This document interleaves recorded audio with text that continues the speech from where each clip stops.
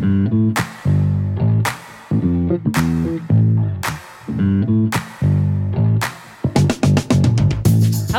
you are listening to the OmniTalk Fast Five, brought to you in partnership with Microsoft, the A&M Consumer and Retail Group, Takeoff, and Sezzle.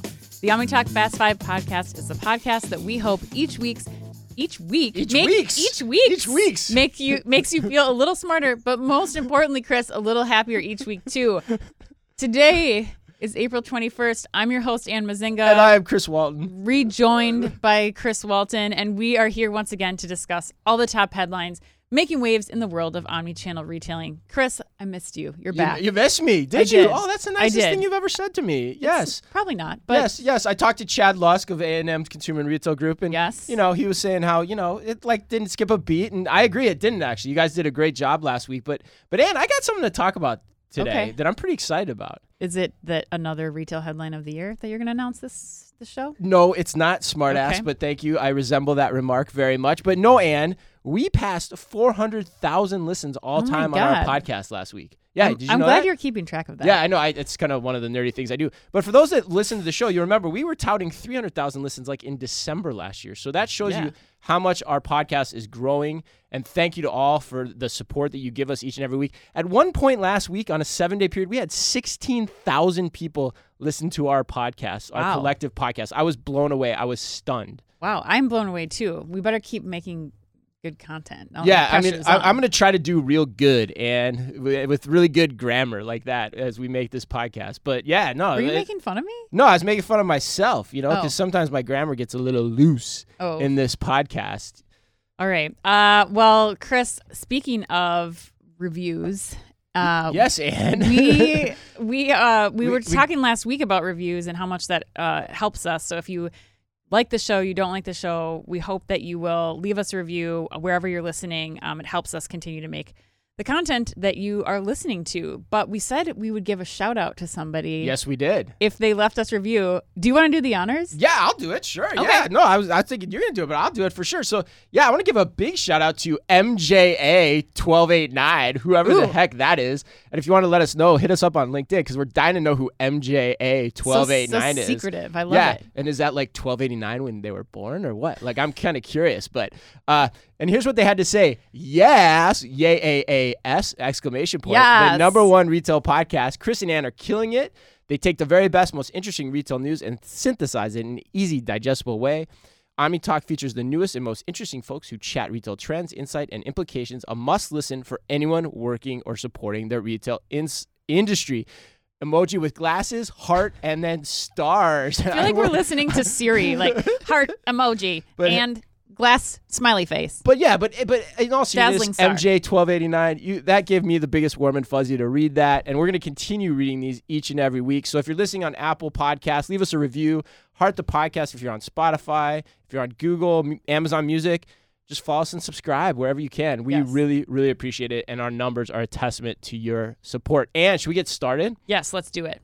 All right, Ann. In today's Fast Five, we've got news on Lululemon's new memberships, Caper counters at Fenway Park. I like the alliteration in that one.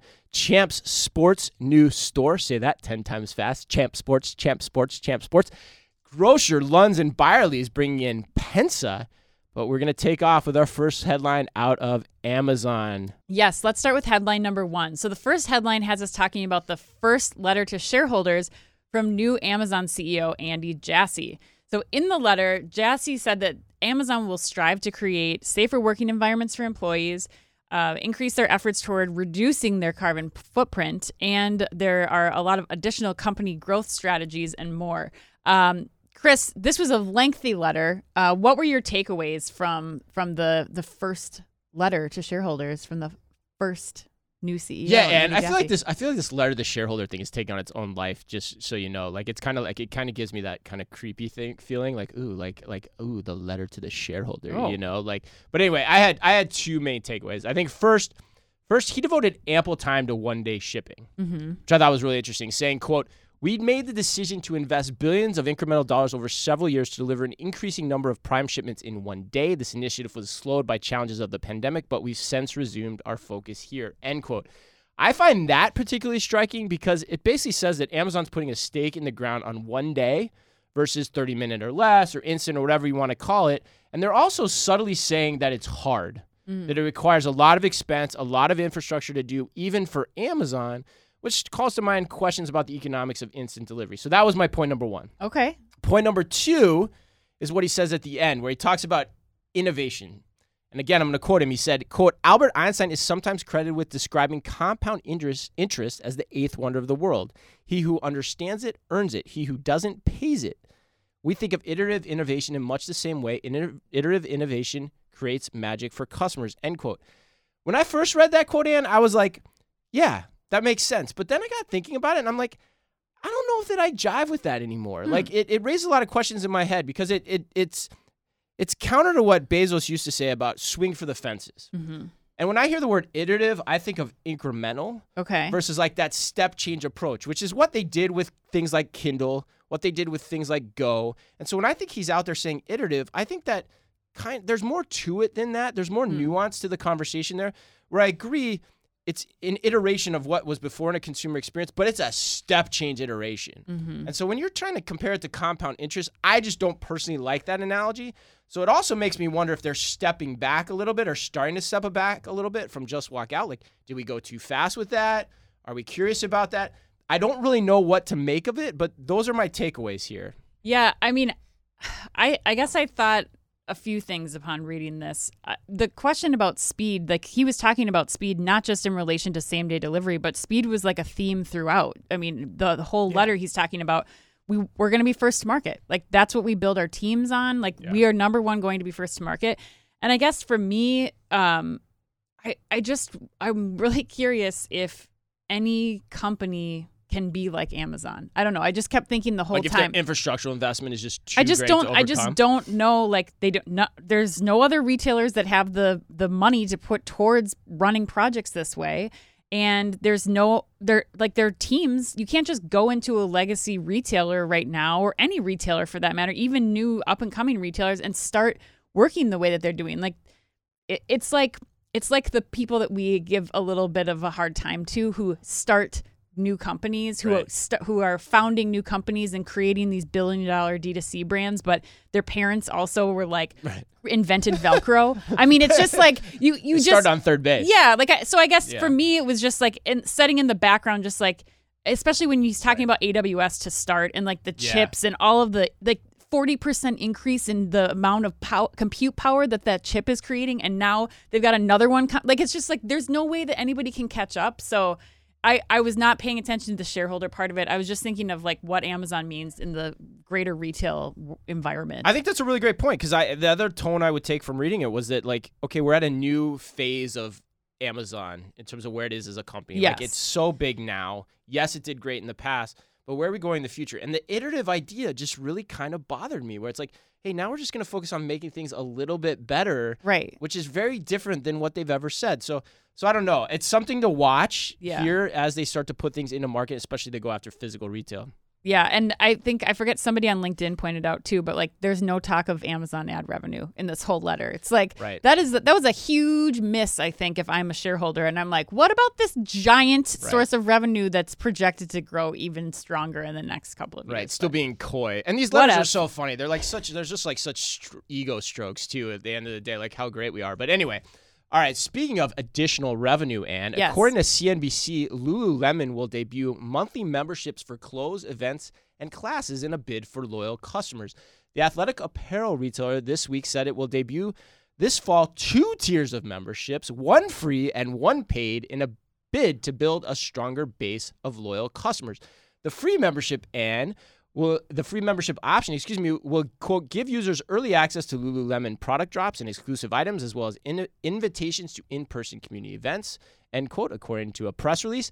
And the paid option will cost $39 per month, the same price as an all-access subscription to Lululemon's at-home fitness platform, Mirror, and will also feature content from a number of participating fitness studios, including places like Rumble, Pure Barre, which I had to ask Ann how to pronounce, and everyone's favorite place to get sweaty, the Dog Pound.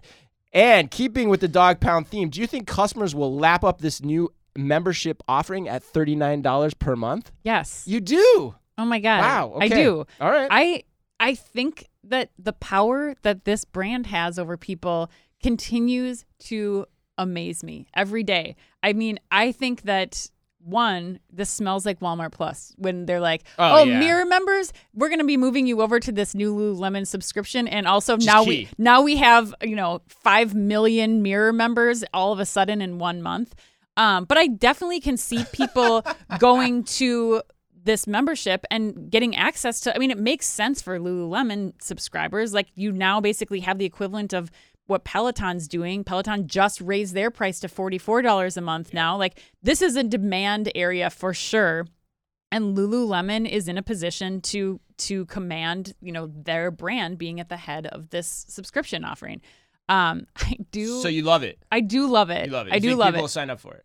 I absolutely think people will sign up for it. I think it's going to take off and explode. I don't know that this brand can do wrong here, but okay. What do you? I think I like it too. Okay. I kind of probably threw some def faking there, but like I think I like it too, because at the end of the day, I'm like, where's the risk? Right. But there's a couple points I would call out here. Like, Lululemon had the subscription that was like over $100, which sounds like that's just fallen by the wayside. So it sounds like there wasn't an appetite for that. Well, it was just a pilot, and they were not doing it in like a lot of markets. So yes. Right, but it sounds like they didn't get enough feedback on that to roll that. So now they're giving this free thing, which, yeah, okay, fine. The $39 one is more interesting to me though, because for 2 reasons. One, it tells me Mirror is in bad shape, because and the reason for that is it's a tough sell, right? Mm-hmm. We talked about this when they started. The equipment's not a required component of this. You can do all of the same things just with an app. Mm-hmm. And it's a different selling process. You go into the stores, no one's looking at the mirror, right? Yep. Because it's a different selling process. It takes a much more consultative type sell than like selling apparel. They're using the mirror to look at, to hold clothes out to themselves, to be fair. And I think you showed me this actually, is that you could provide the same value of Mirror just through a good mobile interface. Yeah. As your Peloton membership attests to. Like, you pay for the Peloton membership, but you don't have the bike. Right. It's not about the bike, not to intentionally quote Lance Armstrong, but it's not. It's about a good mobile interface and a community engagement. That's what they brought over with the leader from Amazon that's doing this. And it tells me they're downshifting the emphasis on Mirror as the component of that and trying to get good content in the community going through the mobile interface, which I think 100% makes a ton of sense. Yeah, I think you're right on that. They have put together a good collection of people. They already have a lot of relationships with a lot of these independent gym owners too. So I think that the potential for what they can gain from subscription revenue from this app will end the other perks alongside it in store. Do I think we're going to start to see a bunch more people going to Lululemon for, yoga classes and stuff and doing the in-person stuff at Lululemon? Maybe, but I don't see that as like the hardcore destination. I do want to raise one slight concern that I have. So for all of those listening, a few of you have been emailing me this week about the new Abercrombie documentary that came out on Netflix. So for those who don't know, there's the new Netflix documentary. It talks about the history of Abercrombie, mostly about how they were recruiting and like what their whole strategy was. We'll talk about it on another episode perhaps. But when I was trying to think of like, do we have an Abercrombie brand from 1996 in 2022? And I think Lululemon could be that brand. And so I like the trajectory here. I am an avid purchaser of Lululemon product, but I wonder if we reach a tipping point for this brand where it falls down like we saw what happened with Abercrombie. I don't know. I think you see a lot of other brands being more inclusive, bringing in different types of partnerships. Like, will we see a Fabletics or somebody else come in and lap Lululemon, or are they just on that same forward motion? I think it's a great point. I think the history of apparel retailing is littered with companies that hit the zeitgeist at the right moment and had a 10 or 15-year run on it, right? And so, and the other point I think it brings up in closing for me is, Peloton versus Lululemon, which is the easier way to go? Be the apparel company first, get into the equipment, or get in the equipment and then go to apparel. I think what this is saying, and what it tells me, at least they're going to try, is it potentially could be easier if you have a great mobile interface to create the community engagement around it, where the bike and the equipment outlay becomes inconsequential and gets you more people too, gets you more mass appeal. So anyway. Right. Yes, I agree. I think we'll see what happens as we go forward, but definitely a smart move on Lululemon's behalf to not just stick to apparel. It's so easy to try. Yeah. All right. Headline number 3, according to Grocery Dive, Instacart is working with hospitality provider Aramark Sports and Entertainment to deploy Instacart's Caper Counter automated checkout technology at refreshment stands in Boston's Fenway Park. Instacart and Aramark will initially place 3 of the Caper Counter contactless payment terminals, which use computer vision to identify items in the baseball stadium, and expect to add and install additional units at the sports venue in the coming months, according to an Instacart spokesperson. The partnership with Aramark continues Instacart's diversification beyond its traditional business of providing online fulfillment services to grocery stores and other retailers. Now, Chris, you're struggling today. I'm struggling today. This is also the put you on the spot question from A&M. Oh, right. Okay. We all know, you've been down on Instacart for multiple reasons, including the rant that you went on a couple of weeks ago. But you've really picked on them from their Caper AI acquisition. Not because of Fenway and the stadium specifically, but do you think that this expansion of the Caper Counter, does it at all change your stance on the outlook of the Caper and Instacart deal? That's question number 1. Okay, question number 1. There's 2 questions. What's the second question? Two-parter. This is from Chad Luss directly.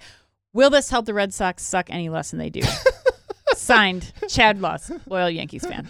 All right, Chad. First of all, thanks for filling in for me last week. But I will actually take the second part of that one first, Dan, just to get it out of the way. Okay.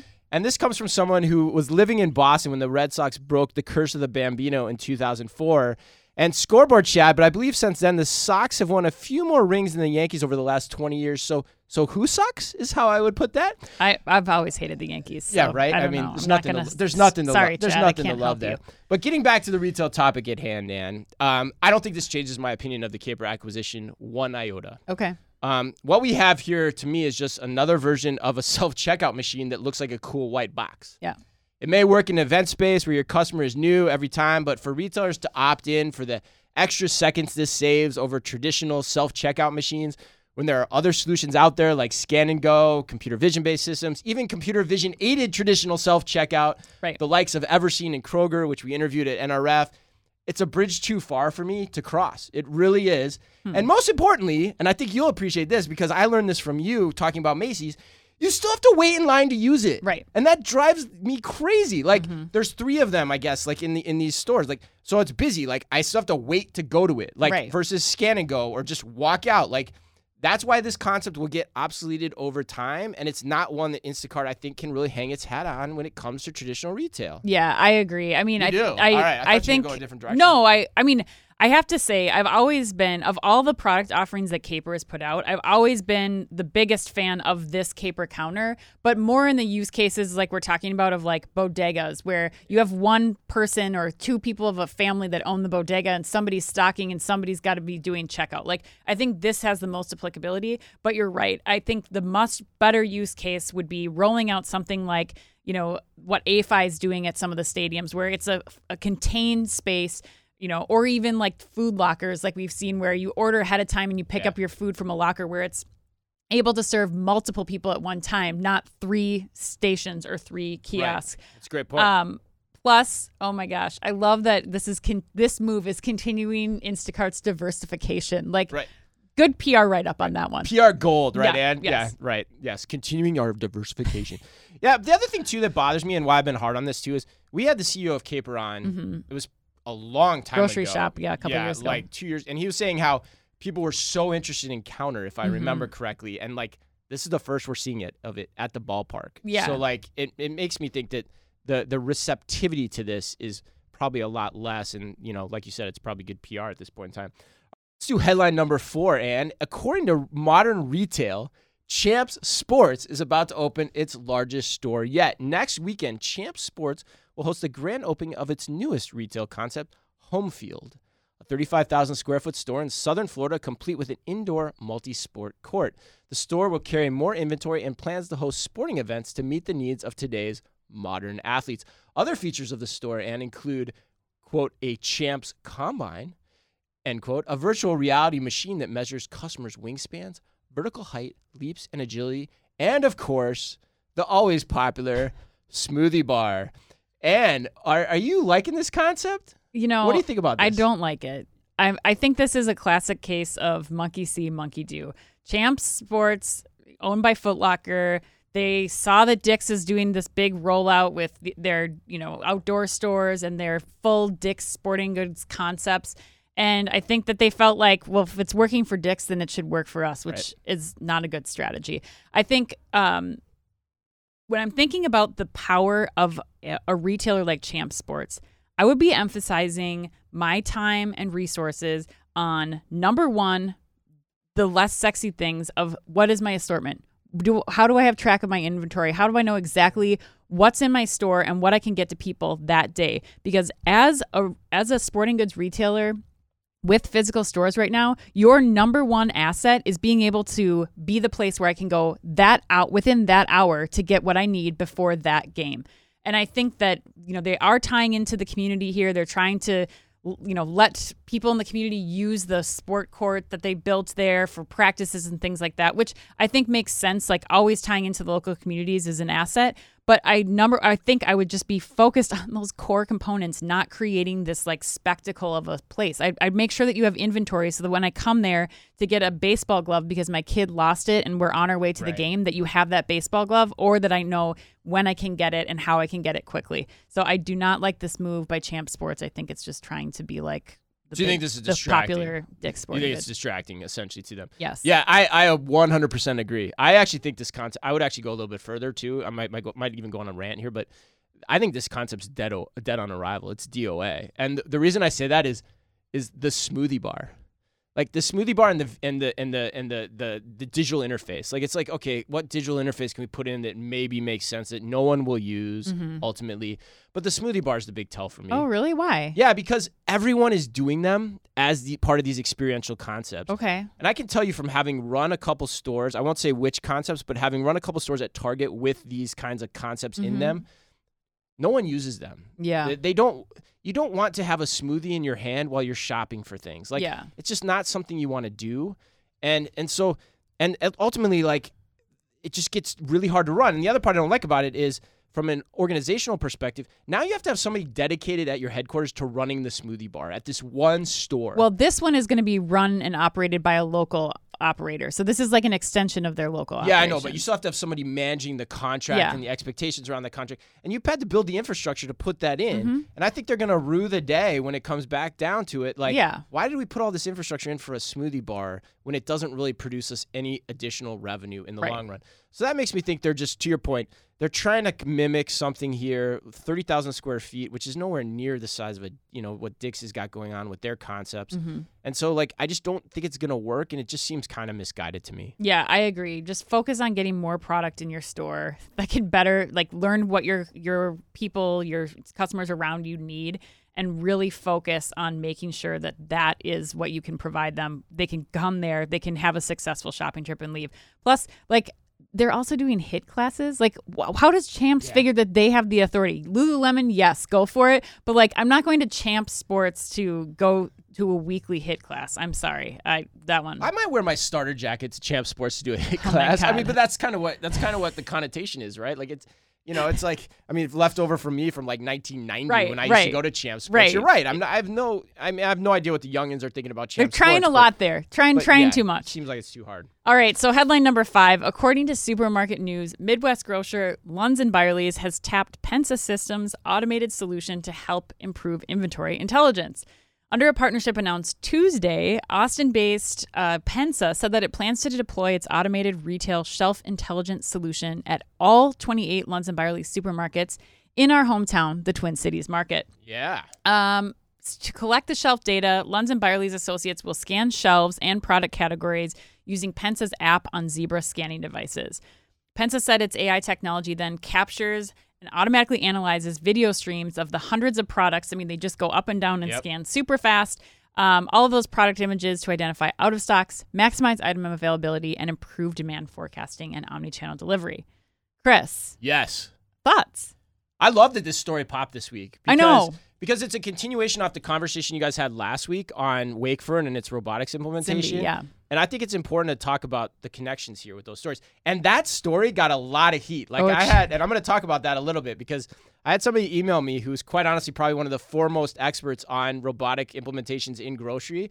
And I'm going to tell you what he had to say about that. But anyway, like I said, I think it's cool. One, Pensa was initially, for the most part in the industry of the pundits that, where the space that we occupy, it was the drone company. Mm-hmm. But it sounds like now they're using computer vision by way of Zebra devices to scan aisles at, routine times during the day, which is a cool twist on their model.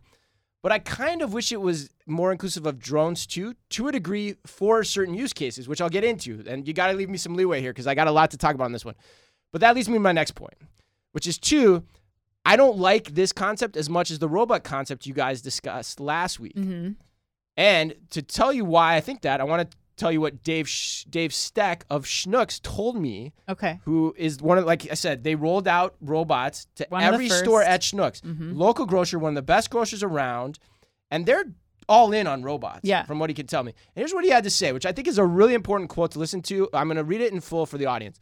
Quote, when you have even more limited resources, and by that he means supply chain shortages, staffing, getting the loads to the shelf becomes a priority, and then you just have to rely on your inventory systems to manage your outs.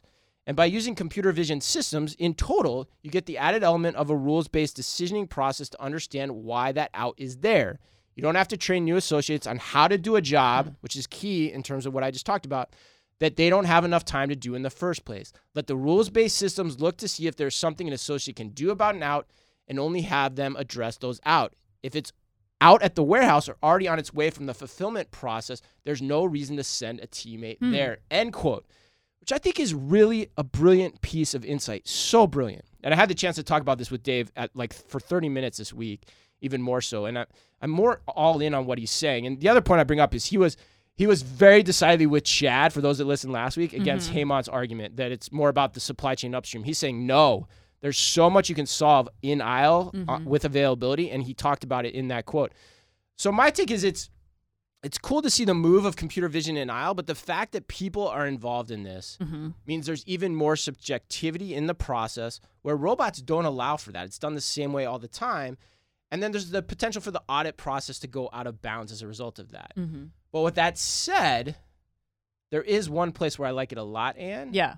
But before I share that, I want to get your thoughts. Well, I was a little hesitant at first when we heard this story because I thought it was a little too inside baseball because it's like it's the right in our grocery local, store that's between our two houses that we frequent on a regular basis. And I saw the Lund CEO in line at lunch yesterday, and I was like, that was so hey, Trace, this is really cool. I'm really excited about Pensa.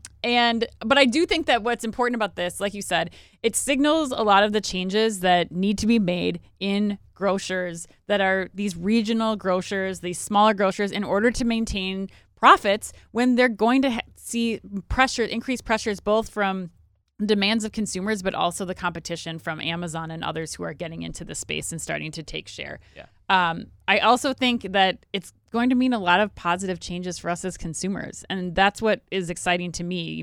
Things being in stock, more fluid processes when we're ordering products online and we're going to do pickup, fewer changes last minute, and just the speed at which we should be able to get groceries from our local providers that we weren't able to before. But you have another use case that you want to bring up that you love about this. Well, I think what I'd say in closing would be for grocers, given the points that Dave raised and the points that I believe in too from having been an operator, I think robots or even drones that are, standardly going around the store at a consistent time are the way to go for the application of computer vision on the retailer side or the grocer side. But however, I think when you start getting into the handheld side, the Zebra side, even your own mobile device, I love this for the CPG. The CPG sends a lot of teams in there to get shelf intelligence, and this is super powerful for them to do that as well. So I think the cool thing about this announcement is it's just showing there's better ways to do it, more efficient ways to do it. Depending on who wants to apply what, grocer, CPG, there's a lot of space for us to learn and understand what the best process is. That's my take right now. Could change as we learn more, but that's where my head is right now. And I think both from the operator side and the customer side, this is one of the greatest opportunities for increasing your ROI as a grocer, both from the CPGs and what you're able to negotiate with them based on, what knowledge you have of how those programs are activating, but then also the speed that you can produce a better customer experience and driving more customers to your stores. Yeah. 100%. All right, Ann, let's get to the lightning round. You going first? All right, I am. All right. Chris. Yes. Sending a probe into Uranus has been labeled a top priority by the space science community. Your thoughts? Oh, my God. My thoughts on that. Tread carefully, space explorers. Many have tried, but none have succeeded. And Best Buy announced an electronics recycling program where they'll come to your home and pick up 2 large appliances per year and an unlimited amount of small electronics and recycle them for $199. What appliance would you be most embarrassed for someone to come to your house and pick up? I for sure have a 6-disc CD changer boombox that I got in college and still cannot get rid of. That would be mine too. I bet that's everyone. Oh my God. It's like everyone still has that in their junk like closet. A giant gross laundry basket to haul that thing out, and I just can't get rid of it. All right, Chris. Albertsons incentivized. Do you see what I did there? I did see what I'm gonna see what you did there. I think shoppers this past weekend in partnership with Kraft Heinz using scented diffusers to pump in the aroma around coolers filled with Philadelphia cream cheese. As a former frozen foods buyer, what products would you be choosing to pilot this on next? Oh, that one's so easy. I actually made this morning for my son. I made him a Jimmy Dean breakfast Sammy. So that's the smell you pump in? Yeah. Oh my God, it smells so good coming out of the microwave. But but the other thing I'd say is I love this idea. I think real-time correlations with POS to smells and even to your favorite music are a total untapped goldmine. If people could just harness that, no one's done it yet, but there's something there. So if they take this to correlate to POS, boom, boomtown. All right, and last question. Olivia Rodrigo just became Glossier's first celebrity spokesperson. When you were Olivia's age, who's currently 19 years old, what was one beauty product you couldn't live without? Definitely frosted blue eyeshadow. Frosted blue eyeshadow. And just when you were 19, huh? I mean, yeah, pretty much just when I was 19. Have you seen the filters on TikTok or on Reels or Snap where like you can change see what makeup looks like on you based on the year? The 2010s, the 2000s and the 2010s is absolutely hilarious. Like we looked like that. We looked like that. That would be awesome, actually. And on purpose. I haven't done that, but I have to do that. I have to do that and watch the Abercrombie documentary this weekend that you dropped earlier. Yes, you do.